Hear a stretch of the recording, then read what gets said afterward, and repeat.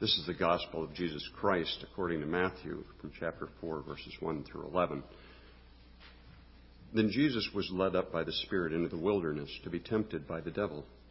And after fasting for 40 days and 40 nights, he was hungry.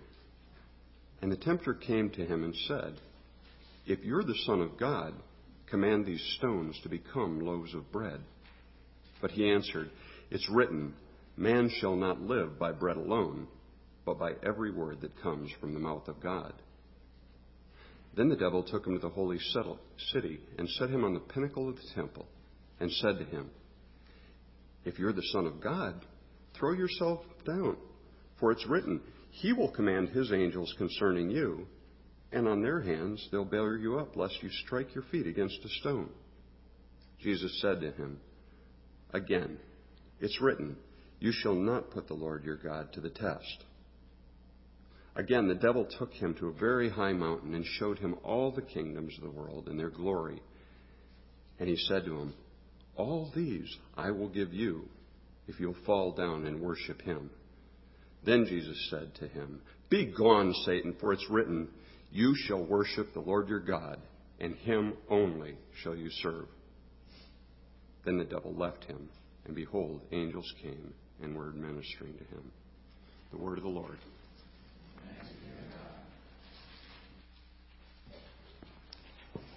Let's pray together.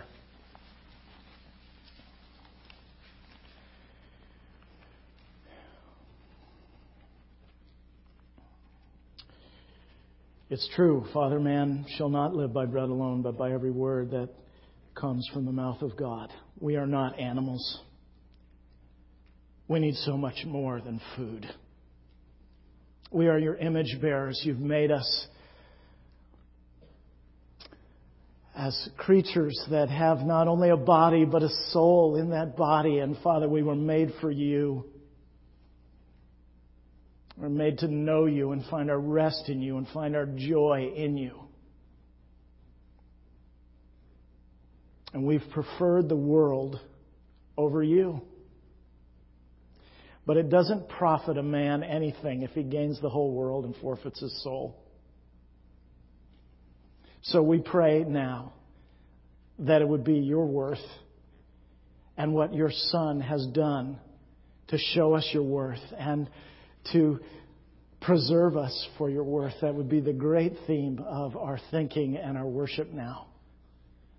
So would you cause your Son in His glory to stand forth from this portion of your word by the Spirit, and would you act to build up your children and to save the lost?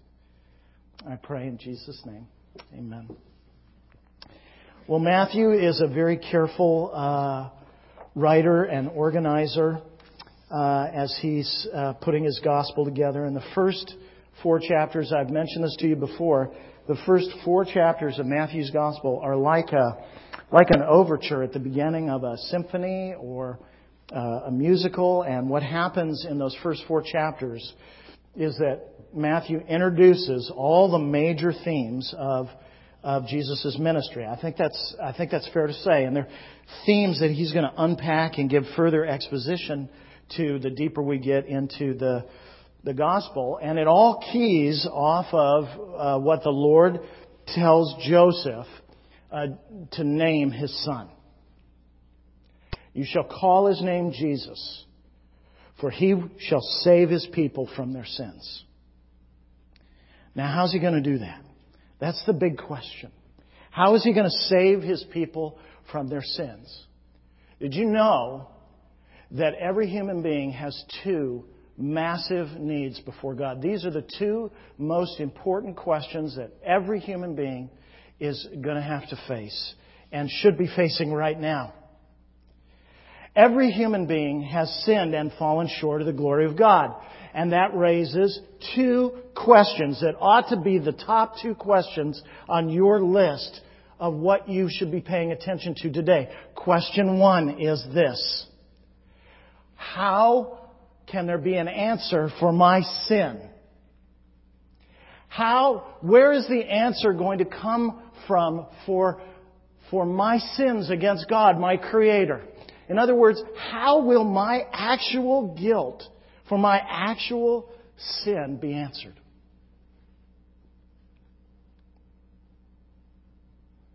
And the second question, just as urgent, but often overlooked by people, is where will the righteousness come from that I'm obligated to give God? So in other words, because I am God's creature, because I am not just an animal, I was made to worship God and love Him and serve Him, then that means that I have two huge questions. The first is, what about my guilt? Where is the answer for that going to come from? That's an objective guilt in the sight of God. And then the second question is, and then even if my guilt is answered, where will the source of the righteousness come from that because I'm God's creature, I was obligated to give Him? It's not just an answer for my breaking of the law, but where is the answer for my need to fulfill the law? And unless I have both, I cannot be saved from my sins. So for Jesus to be about the mission from His Father of saving His people from their sins, it must mean that His ministry is about both of those questions. And that's exactly what Matthew shows us in these opening chapters. He shows us first that Jesus saves His people from their sins by taking on our nature, by identifying with us completely in His incarnation. The Son of God, in order to save His people from their sins, the Son of God, this just should blow our minds. If you want a window into how seriously God takes sin, it required the Son of God, the second person of the Trinity, to become incarnate, friends.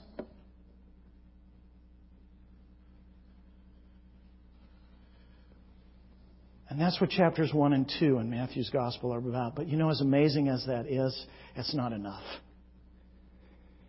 It's not enough. It's not enough for the Son of God just to become fully human, fully man, but also as man, He must fulfill positively God's design for man.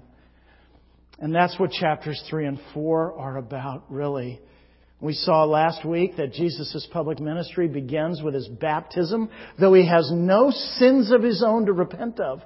So what in the world is going on there? Why is He baptized? Why is the Son of God? Wasn't it enough that the Son of God would identify with our nature? That by itself is astonishing. Begotten of the Father's love.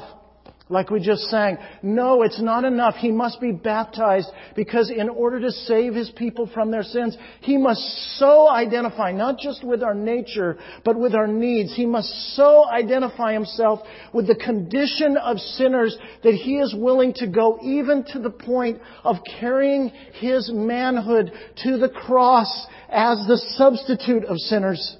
A drama that begins in His baptism. His identification with sinners begins at His baptism, if you will, publicly, and ends publicly at His cross, where He bears the consequences for what we've done in our own flesh.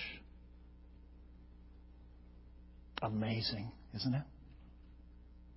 Amazing that our conscience would be seared by our sin and God would provide the answer. Amazing. But that's not the full story. Because the riches of God's grace that are expressed in Jesus' ministry are yet bigger. And that's what we begin to see this morning, what Matthew shows us in chapter 4. Verses 1 through 11. What Jesus did immediately after His baptism. Notice the Holy Spirit descends on Him at the end of chapter 3. And then in that Spirit empowering, notice He's led up. Then Jesus was led up by the Spirit into the wilderness to be tempted by the devil. What's going on there? Jesus is carrying His manhood into the wilderness to be tempted and tested. Not in our place. So He's not just going to die in our place, but before He dies in our place, what's going to give His death the power to set us free from our sins is the quality of the life that He lives before He reaches the cross. It's how He carries His humanity in perfect conformity to the law of God before He ever gets to the cross. He fulfills everything of the law of God for us. You see, He and He alone, friends, is the answer to both of those questions that you have, that I have, that every human being has. So this morning, we're going to look at Jesus' triumph in the wilderness. And two headings. Just two. I know that violates Presbyterian decorum, but just two. The triumph of Jesus, and then secondly, the meaning of Jesus' triumph. And I just want to flag this right away. The meaning of Jesus' triumph is not that He is your example. He is your champion, or He is nothing. He is your champion or He is nothing. The difference, if it doesn't feel like a big difference to you, whether you look at Jesus as your example or your champion, I want to say to you with all urgency that I can muster, the difference between those two things is the same as the difference between hell and heaven. So it's utterly critical to see what God is doing in Jesus. Let's look first at just a couple of preliminary things. I know this is a longer introduction than normal. It's so critical to have this in focus. There are two things about Jesus' entrance in the wilderness that I want you to see, that I don't want you to miss. And the first is Jesus is the king in the wilderness. Did you notice that? He goes into the wilderness. After He's filled with the Spirit comes down upon Him. He moves into the wilderness to engage the battle with Satan on His own terms and in His own strength, at His own initiative. Do you see that? Jesus isn't ambushed or caught off guard in the wilderness. This is a picture of Jesus bringing the battle to Satan. Jesus entering enemy territory. God incarnate fighting a battle for us. Taking back what rightfully belongs to Him. And do you notice how Jesus' authority is just so clear at the end? When He's done, He just says, "Get out of here." And Satan obeys Him. So please, don't ever think about this as a conflict between equals. It's not. And neither is history. And secondly, I want you to see that Jesus doesn't only go into the wilderness as a king. He goes in there as a servant. You notice what He's doing is He is taking back history where there has been failure in the past. He is fulfilling a history with triumph that has only been full of failure in the past. You know, just as Israel, what Jesus is doing is He is showing Himself to be the true Israelite. Jesus passes through the waters of baptism and goes into the wilderness as the Son of God who brings salvation. Israel passed through the waters of the Red Sea and went into the wilderness as a son of God, according to Exodus 4, needing salvation. And where Israel failed in the wilderness, Jesus is triumphant. But much more than that. Much more. And that's, by the way, why Jesus only quotes from the book of Deuteronomy, which is the book the book that contains Moses' last sermons to the generation that's leaving the wilderness. So Jesus is identifying Himself with the wilderness generation, and He's saying, where they failed, I succeed. But even more deeply than that, Jesus is fulfilling what Adam failed to fulfill. Adam could not even resist the temptations of Satan when he was in a lush and perfect garden. And our Savior now, in the ultimate deprivation in the wilderness, is triumphant. He is making a new humanity. He is God's chosen one to be on our side, to remake humanity. And He's triumphant. But He's triumphant through testing. So let's look first at the first temptation. Verses 3 and 4. Satan comes to Him and targets. His first target really is Jesus' own regard for His unique identity. It's actually kind of a brilliant move. He comes to Him and He says, "If you are the Son of God," verse 3, "command these stones to become loaves of bread." Now, Jesus has been fasting for 40 days. And I don't think we're meant to understand that this is the first temptation that Jesus has experienced from Satan while he's in the wilderness. If you look at Mark and Luke, it's clear that as soon as Jesus enters the wilderness, he's being tempted. But this is the first temptation that is actually recorded. And what the devil does is he approaches Jesus. He says, "Hey, listen, I know you're hungry. You've been here for 40 days fasting. If you're the Son of God, then command these loaves to become bread." It's absolutely brilliant. Because what he's doing is he's trying to drive two wedges simultaneously into both of Jesus' most fundamental relationships. First, his relationship with his Father, and then his relationship with humanity. Let's think first about how this temptation is challenging Jesus to cut himself off from the Father. Satan very cleverly uses language that is supposed to be an echo, although it's an incomplete and misleading echo. But it's designed to be an echo of the Father's statement at Jesus' baptism at the end of chapter 3. Verse 17, remember what the Father says? "This is my beloved Son, in whom I am well pleased." And now what does Satan do? He says, well, okay, if you are the Son of God. Now notice what Satan does. He leaves out three critical things that were in the Father's statement. He leaves out "my." Not just "my Son." Now you're just the Son. He leaves out "beloved." And he leaves out "well pleased." See, what he's doing is he's trying to isolate Jesus. He's trying to take away. He's trying to plant in Jesus. This is how he always works. This is how every single temptation works, friends. The temptations in your life work in this way. To call into question the goodness of God, the reliability of God. You see what Satan is doing is he's saying, "He didn't mean that. You're the Son of God. Now just think about yourself. Your relationship to the Father, where is He now? Where's He been for the last 40 days? Whether He loves you or not, sure doesn't look like it. Is He well pleased in you? Then why are you suffering?" Friends, that's how every temptation you and I experience works. It tries to cut us off from the approval and the love and the acceptance of the Father. You are never more vulnerable than when you isolate yourself from the gospel.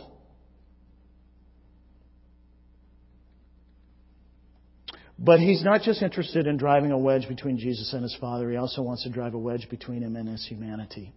Because Satan knows that no ordinary man can turn stones into bread, right? And so what he's encouraging him to do is to say, "Hey, listen, you're suffering. What I encourage you to do is to use your deity at the expense of your humanity. Be a Superman. You're hungry." And notice what Jesus does. It's so remarkable how He defeats this temptation. He quotes Deuteronomy 8:3.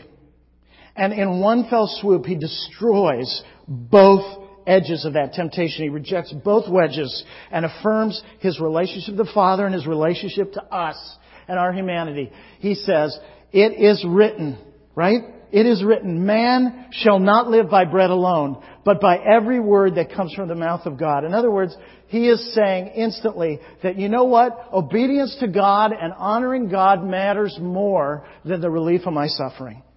He honors His Father that way. He trusts in God when he's at the very, very outermost edges of what a human being is capable of enduring. But do you notice the way He does it? He not only affirms His relationship to His Father, but what's the very first word in the Scripture He quotes from Deuteronomy 8? Man. Now, friends, do you see what Jesus is doing? When it would have been very easy for Him to distance Himself from His humanity, from the implications of His incarnation, when it would have been so simple, when it cost Him so much to stay identified with our humanity, what does He do? When He thrusts Himself in opposition against that temptation, He does it by identifying Himself as a man who is under the authority of God's Word. And He says, "I'm a man. I'm a real man. And that means that I, as a man, am obligated to obey God's commands. I'm not an animal. Obedience to God matters more than bread. I was made with a soul, just like every other human being. And I have come to wage war against you as a man for men.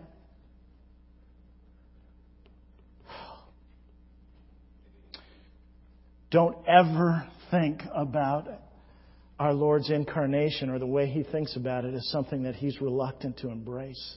No one's looking here except God and Satan. And He says, I'm a man.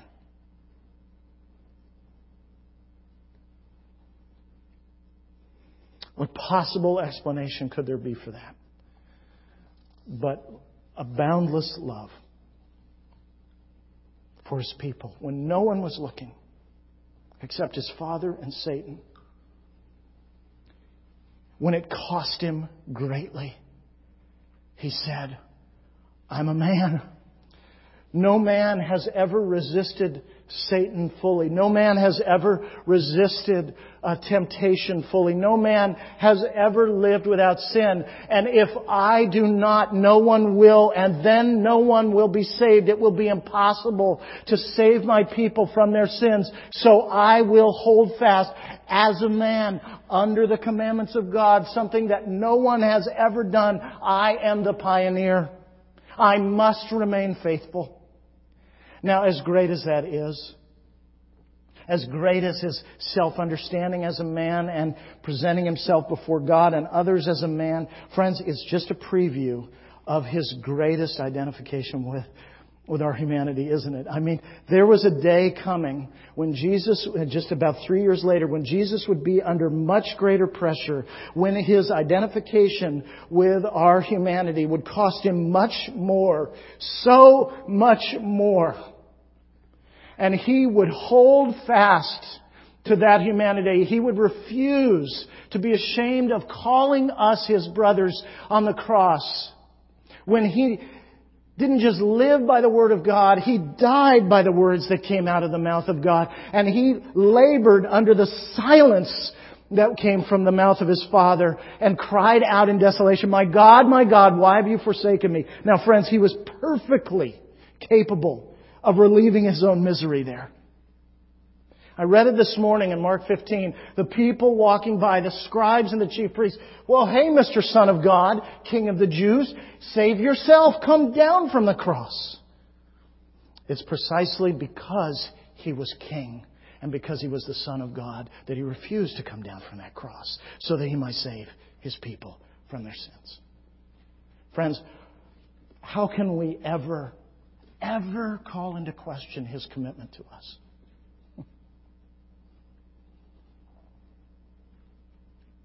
Second temptation, verses 5 through 7. Now, if the first temptation was an attempt by Satan to get Jesus basically to take care of Himself, okay? Hey, if you're the Son of God, make lunch. Use your power.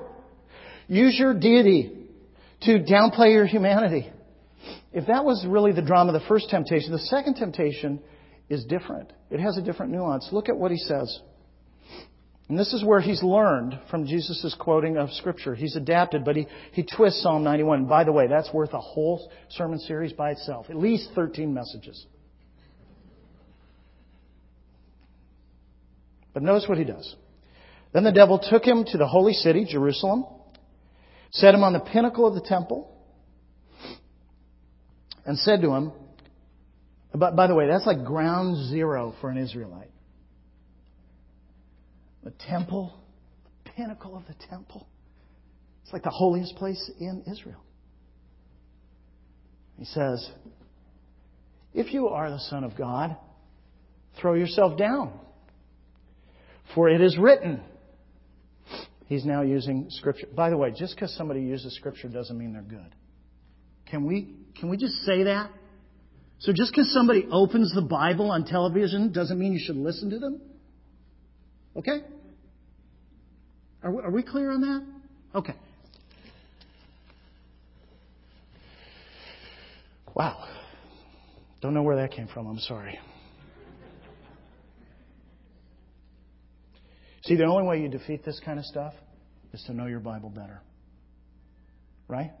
If you don't know your Bible, you're vulnerable to this kind of nonsense. It's dangerous.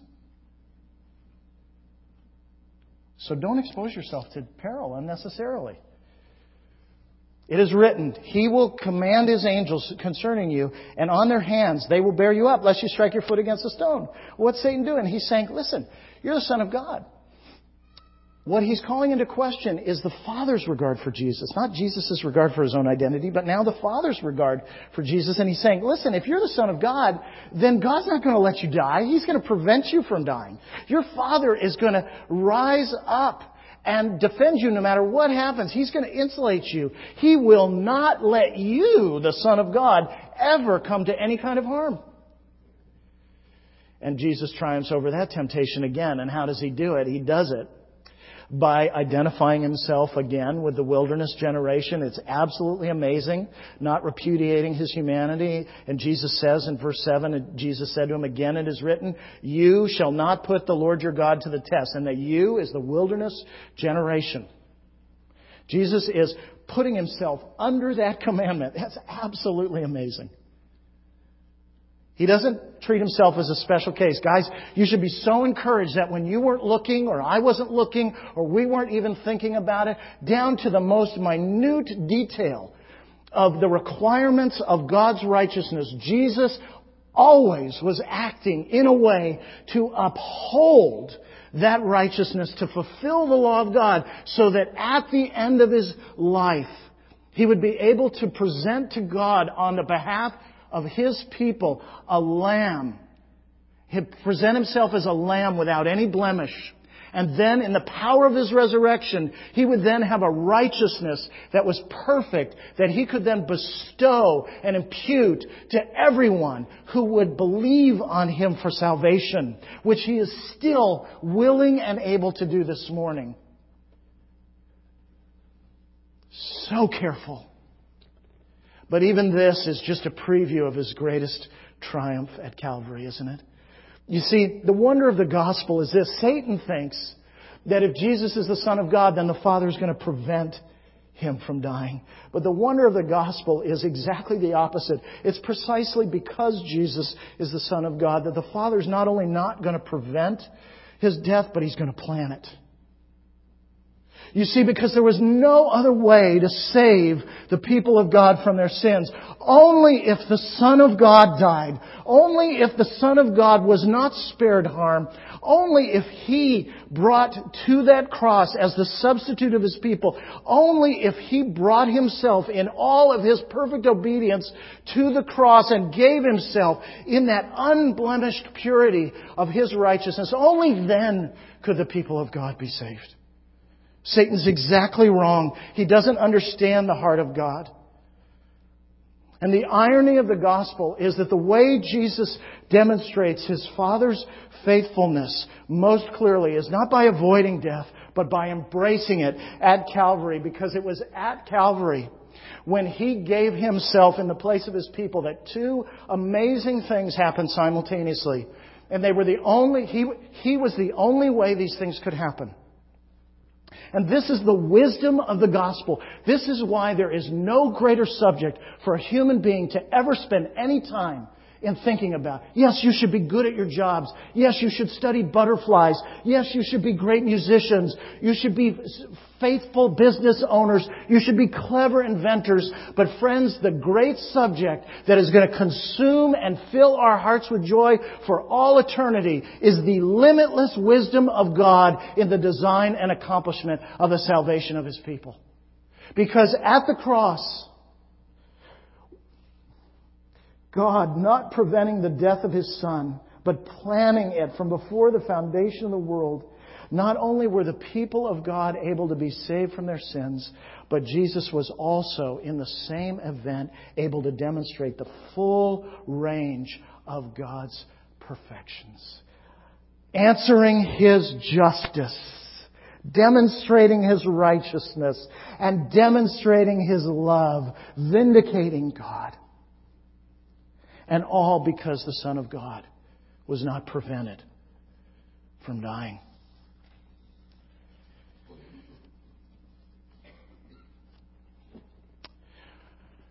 Friends, God calls you to rest on Christ's body of work this morning. You see, Jesus did all of that. He accomplished all of that in history. That happened. And it happened for those reasons, according to the plan and purpose of God. Why would God go through with that? Well, we know from Matthew 1:21. You shall call His name Jesus, for He shall save His people from their sins. Well, who are His people? Everyone and anyone who repents of their sins and trusts in Jesus Christ alone for salvation. You and I today can know that we're His people. Not by going to church, not by growing up in a Christian family, not by trying to live a good life, but by embracing Christ and acknowledging your need, that your body of work, if you will, could never be good enough to satisfy both of those huge questions. Only the work of another, only the work of Jesus would be sufficient to answer both those questions for you in the affirmative. And so, friends, you must come. You can't be a bystander. If you're a bystander, you're a hater. If you're a bystander, you're indifferent. If you're a bystander, you're on the wrong side of history. If you're on a bystander, you're making yourself a stranger to the mercy of God. What possible reason could there be for you to resist this offer of God based on the work of His Son? God's not giving you a to-do list. He's giving you a come to my Son command. Rest in His work. What possible reason could you have to resist Christ? Whatever it is, it's not good enough. So don't do it anymore. Friends, do you realize that this is not a legend? That this is the actual structure of the universe? That the God who made the universe, who keeps the universe going, who holds back His wrath when men say stupid things like they did in California and do wicked things.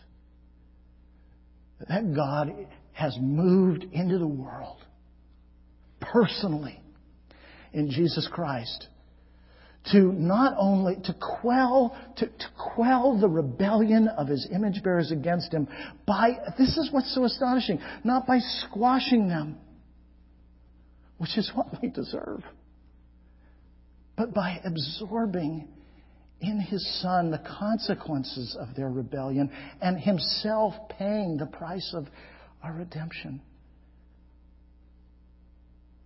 It just boggles my mind how beautiful it is. I've been a Christian for 30 years. And I feel like a brand new Christian.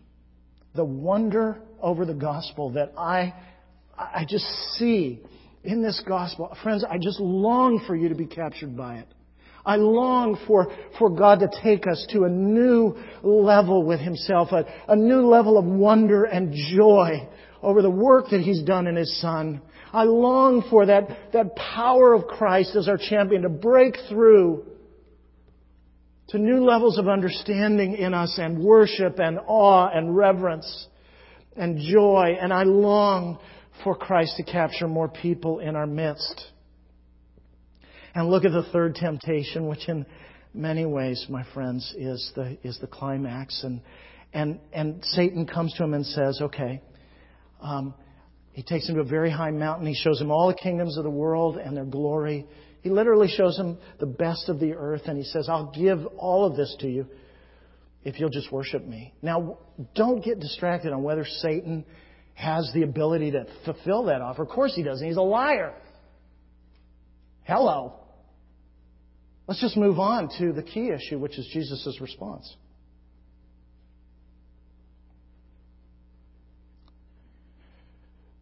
Jesus knows that what Satan is offering him is a crossless path to his inheritance. See, all you have to do, Jesus, is just worship me. Give me your loyalty. You can avoid the cross. You deserve all the kingdoms of the earth and their glory. You're the Son of God, right? I mean, this is your inheritance. Isn't this what God promised you in Psalm 2? Didn't He say, ask of me and I will give you the nations as your inheritance? Isn't this your inheritance as the Son of David and the Son of God? You are rightfully entitled as the second Adam to fill the earth and subdue it and take possession of it for the glory of God. Isn't that your right, Jesus? Well, do it. And you know what? This cross thing, you don't have to do that.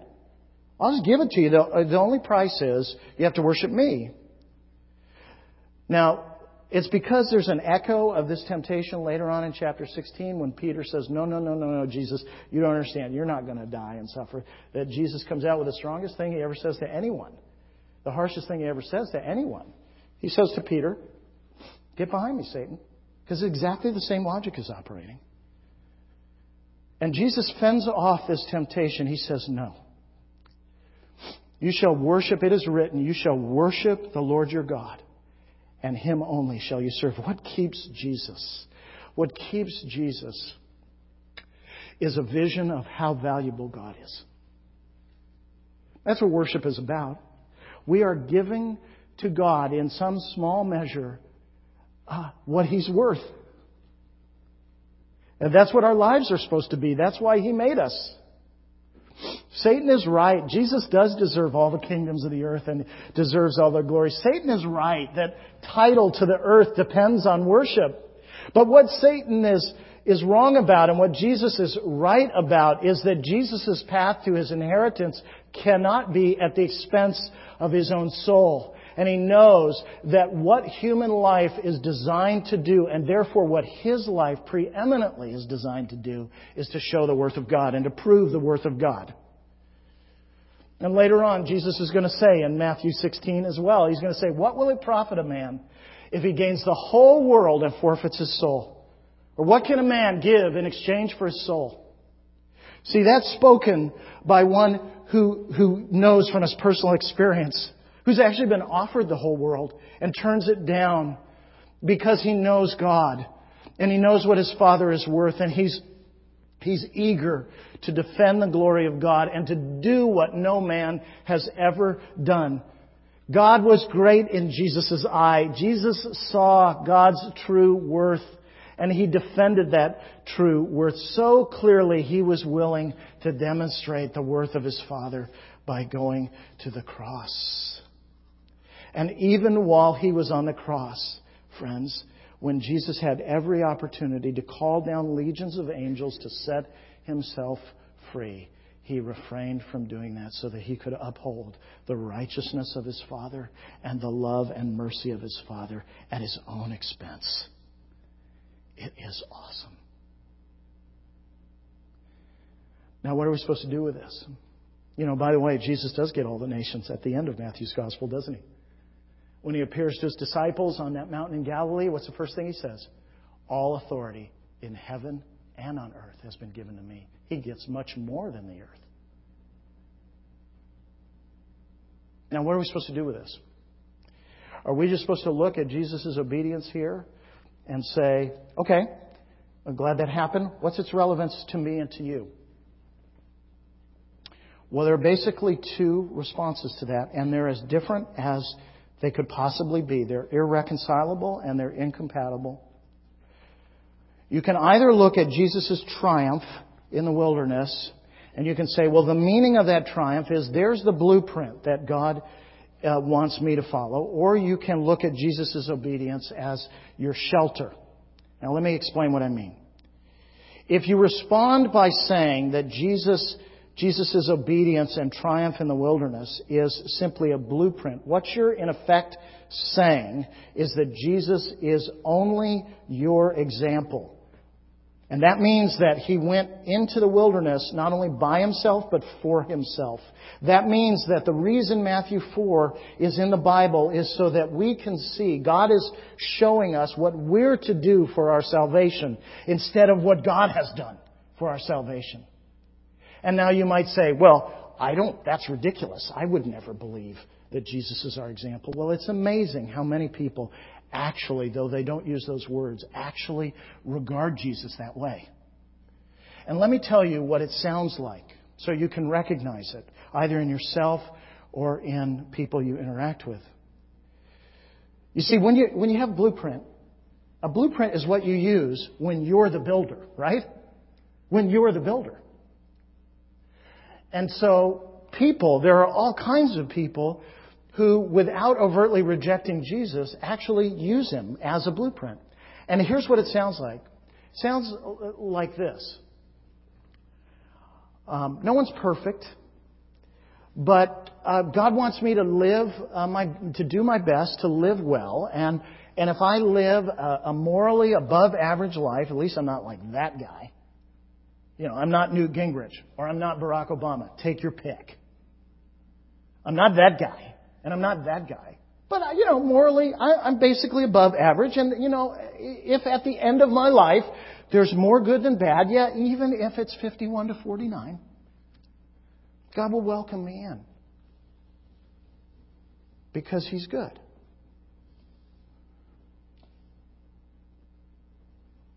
Friends, do you realize how deadly that is? The only way you can hold that together is with 3 massive lies. You have to lie about man. You have to look at sin through the eyes of man and not the eyes of God. And sin is against God in the first instance. So really, what men think about our sin is irrelevant. Sin's against God. Remember what King David says? Against you. You only have I sinned. So to believe that you can just follow a blueprint of Jesus' obedience and work your way into the kingdom of heaven, you have to lie about man. You have to lie about yourself. You have to think. You have to believe that you can understand your own heart. Friend, do you understand your own heart? You know you don't. How many times do you say in a day, I didn't mean to do that? How many times are you just kind of amazed at how you do things and you're filled with regret later on? That means you don't understand your own heart. The prophet Jeremiah didn't understand his own heart. He said, the heart is desperately wicked and beyond understanding. It's sick. Who can understand your own heart? If you think you understand your own heart, you're a better man or woman than prophet Jeremiah. But even the Apostle Paul in Romans 7 says, I do the very things I don't want to do, and I don't do the things I want to do. Are you better than the Apostle Paul? Of course not. None of us is. And what makes it possible to admit that is that God's going to give you an answer in Jesus. It'll make it possible for you to be honest about yourself. But if you're the builder and you're following the blueprint, you can't afford to admit that you've messed it up. So you got to lie about man. You also got to lie about God. You got to say, well, God can't be as holy as the Bible seems to say He is. He can't be that holy. I can earn my way into God's standard. Do you understand how great God is? Friends, it's amazing. Sure, you might be standing on the top of Mount Everest, and your wicked friend, whoever your ultimate bad guy is, Joseph Stalin, Adolf Hitler, I don't care who it is. Just pick the worst person you can think of that you could compare yourself to and go, at least I'm not that guy. You got one of those? I hope it's not me. Okay, now I want you to think. Take you and then take that really bad guy. You stand on the top of Everest. And this bad guy, let's assume we drain the oceans, just for purposes of my example. And that bad guy is at the bottom of the Marianas Trench in the Pacific Ocean. That means 35,000 feet that way. That means there's roughly 64,000 feet separating you guys. That's a big difference. But now I want you to both, instead of looking at each other, I want you to look at the stars. And I want to ask you, can either one of you touch the stars? That's God's holiness. And to think that Jesus is your blueprint and your example that you can use is to be absolutely wrong about who God is. It's so serious. And you got to lie about Jesus. You got to say, Jesus' incarnate life before the cross was just an overreaction by God. Are you really willing to say that? I don't care how old you are. I don't care how long you've been in church. I don't care what your life looks like. Friends, your life is not good enough to touch the stars. And I don't care if you've spent your whole life in the Marianas Trench. You know what? Your life is not so bad that if God comes down to touch you, that you can't be raised up into His kingdom. Because Jesus is not a blueprint. Christianity is not a blueprint religion. Christianity and the gospel are a shelter religion.